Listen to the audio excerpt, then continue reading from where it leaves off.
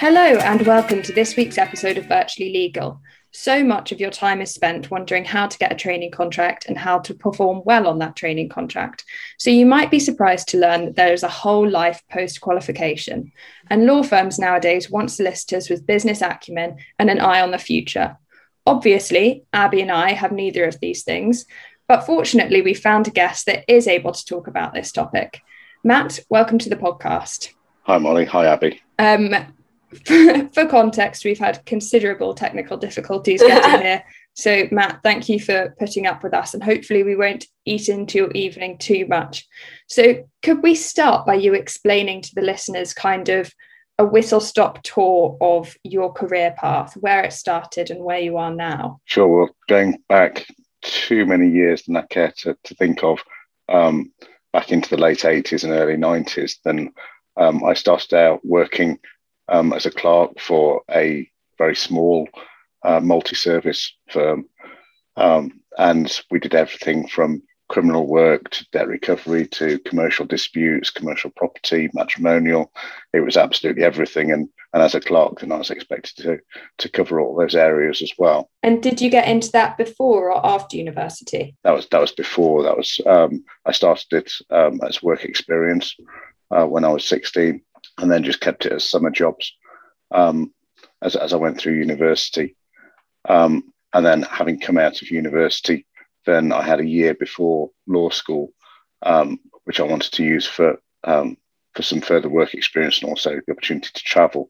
So that's when I first started working for Irwin Mitchell, again as a clerk, and spent 6 months there wondering where on earth I was going to get a training contract.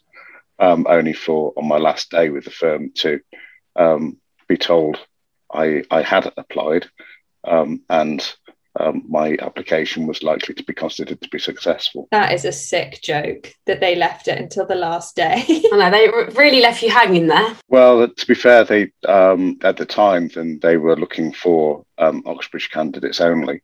And I definitely wasn't Oxbridge. So. And was that an actual policy? Just Oxbridge? At the time, because that's like yes. Soups. I didn't think that was allowed. I always thought that was like a joke that Soups made. This was the early 90s, so yes. We have social mobility, Molly. Definitely not social mobility at the time. Apart from they then did take me on, so then started my training contract at Irwin Mitchell's. They had fairly recently opened a Birmingham office. I started out the training contract in Sheffield. And there were then some personnel changes in that small Birmingham office. So I was offered the chance to go and help really get that Birmingham office moving, which for me struck me as a great idea, to be able to prove myself in a fairly small environment, but within a large and growing firm. So spent 15 years in Birmingham, during which time I had various periods of secondment with RAC, eShore, Direct Line, and then moved in about 2007, 2008 back to the Sheffield office to head up the personal injury department within Irwin Mitchell's, running the lower value claims. And then about 5 months ago, then moved with my team to Minster Law in Wakefield. And so a brief look at your LinkedIn will reveal that you progressed from trainee to partner relatively quickly. What do you attribute that to? I think it was finding the opportunity. I think always looking to do the job well and to work hard, and be willing to take on tasks. And it's not about being a suck-up. It's just about being able to grab the opportunities that are put in front of you.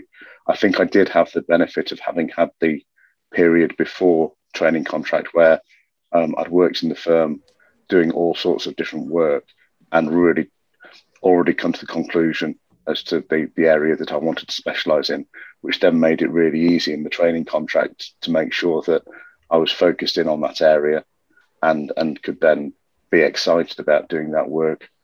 So Matt, you've obviously mentioned Minster Law, but so how did you actually start the conversation about a joint venture acquisition, and how did sort of the deal with Minister come about? It was slightly different, but I guess it was from the kind of same starting point of by having more of a strategic mindset.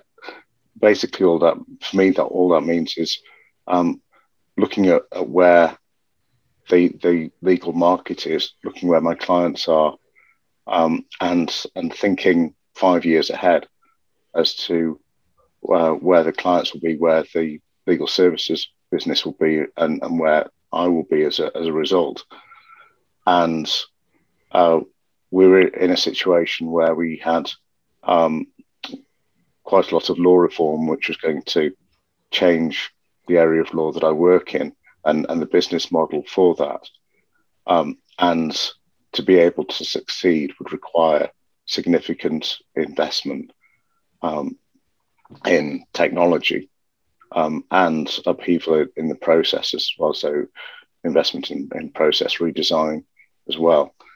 And the firm that I was at the time, Irwin Mitchell, then that wasn't going to be their focus. And it was a joint and open conversation with my then colleagues at Irwin Mitchell around that to understand that their investment appetite for growth and development lay in separate areas, as much as mine very much was still in that same area where I could still see an opportunity for significant growth. So it followed on from that we had a conversation with Minster Law, who were very much focused on investment in the area that I wanted to work in, and really had a lot of similar vision to myself. But if I hadn't had that ability to think ahead and to understand where the future was going in the market, then that conversation would never have happened.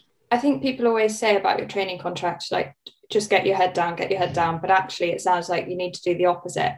And not, I guess it would be hard when all you can think about is, oh my God, billable hours and targets and just getting absorbed by your day-to-day work. But like, look up and think what the bigger picture is.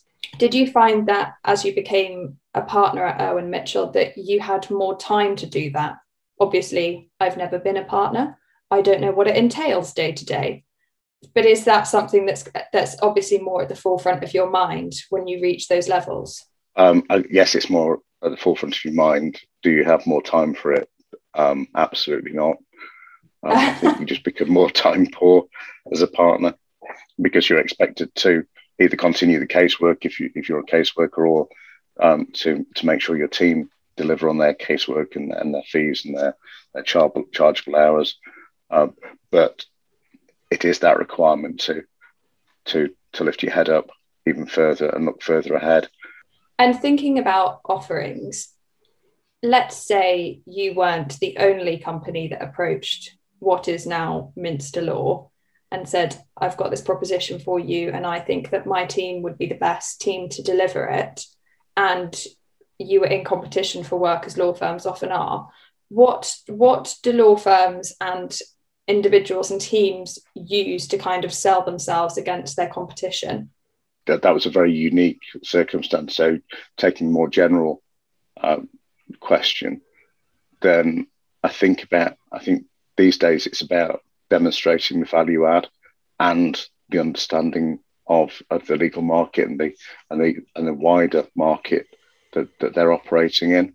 Being able to add value to any client, whether that's a consumer or a corporate client, is something that lawyers have been particularly bad at. That many lawyers have seen their work as being purely transactional. Of you've asked me for this service, so I will give you that service, and I will charge you for that service, and not looked for the wider opportunities to work with the client about how the service can be offered in a different way, a cheaper way, a more efficient way, a more effective way. And really the hourly rate model fights against being effective and efficient. Because I can imagine that when you are focused on the hourly model, like you say, it's not going to be particularly appealing to think, how can I add value to this client? Because presumably if you're doing something outside the box, a little bit of je ne sais quoi, can you charge for that? And then if you can't charge for that, is it going to be frowned upon that you're offering it? I think the law firms that are winning and have been winning for a few years, then they recognise the value of that out of the box thinking and challenging the current model.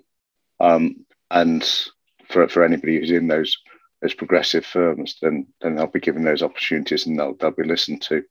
Aside from just simply winning work, how is it that law firms stay profitable? Because it's not something that surprised me when I was going through the first round of training contract applications, but it came up a lot, the idea of the law firm as a business, and how do you make that business as efficient and cost efficient as possible? For any area of law where time is charged in a traditional 6-minute unit, then there is a recognition that clients will push back, and quite often then you might record, say, 10 hours worth of work, but you won't recover 10 hours worth of payment from the client because they'll challenge it, and they will understandably say, well, you say that particular task took 2 hours, but it didn't. In other situations, in litigation, then the courts can assess the time and the reasonableness of the time. So you don't necessarily always recover all the time that's recorded. And this is what I mean by effectiveness, or in this context, it's what I mean by effectiveness, is the firms that are winning are the ones that, if they do an hour's work, they recover an hour's charges for it, as opposed to other firms who might record an hour's work but only recover 30 minutes worth of cost for that. But also it's looking for those opportunities where you can take out the non-chargeable time. There's always lots of activity, admin activity, that is non-chargeable, and either taking that out altogether by looking at some form of automation or intelligent processing, or by taking that admin work away from a very expensive lawyer and placing it with a less expensive admin resource. Matt, you said there that was more of a general example. Did you have a specific example within sort of your field? So in my world, an easy example is that if on a personal injury case, I want to take the details of how the accident happened, I can record those at day one and put them into the case management system. And if I write them in the right way, then when I then do the letter of claim, then it can just lift and drop that same wording. I don't have to rekey it. And then when I do the court proceedings, then I can lift and drop the same wording again into the court proceedings, and I don't need to rekey it. So you get your reusable data just by inputting it in a smart way at day one. So investing in processes and the technology to support those processes has been a straightforward way to do that. It's not rocket science, and most other industries have been doing this for a very long time, but lawyers seem to struggle with it. So aside from being stuck in the dark ages, what do you think is another of kind of the biggest challenges that are facing law firms at the moment? Profit margins are being squeezed like never before. And why is that, do you think? Sorry. You'd expect me to say it's because it's the cost of training solicitors. Sorry. No, I'm only joking. Well, a little bit. No, the cost of staff is going up when the price that clients will pay isn't necessarily going up. For high-end commercial work, then you can still charge some hourly rates, and for the work that, quite frankly, we should be able to charge high rates for, because it is the rocket science end of law, then that will always be tolerated. But I think there's an increasing realization by the intelligent clients that 80% of what lawyers do isn't rocket science, and they're not tolerating. Whoa, Matt, I need to stop you there. How many years of uni not for rocket science? But Matt, if, for example, with these law firms that are charging quite high fees for not rocket scientist work, do they add value elsewhere to, I guess, maintain their high costs? Or is it something that their corporate clients have just got almost used to paying? It depends on the sophistication of the purchaser, if I can put it like that. If you go to the plain old conveyancing solicitor, then people are just going on the web and finding a price, but not really knowing what it is they're buying. My experience of my personal experience of conveyancing solicitors was that they've not looked at how they can make it as efficient and as effective and as customer friendly as possible. But this is where the silver circle and magic circle, I think, will very quickly win out over the next few years, because they'll be able to provide the more automated solutions. And so if you think of it like accountants, then the accountants that weren't thinking ahead were just providing the hourly rate service. And those that were thinking ahead were developing QuickBooks and things like that. And hey presto, we've now got tax going digital. And all those small businesses are now piling on and buying things like QuickBooks and getting rid of their traditional accountant. So I think whilst change always seems to happen slowest to lawyers, then I think change is coming. So I feel like we've touched on it slightly already. If you could give advice to a future trainee like myself and Abby, what skills do you think lawyers of the future need? It's about thinking strategically as to where they fit within that firm, and where they see themselves in the next 2, 3, 4 years, to then identify what they can do to develop themselves.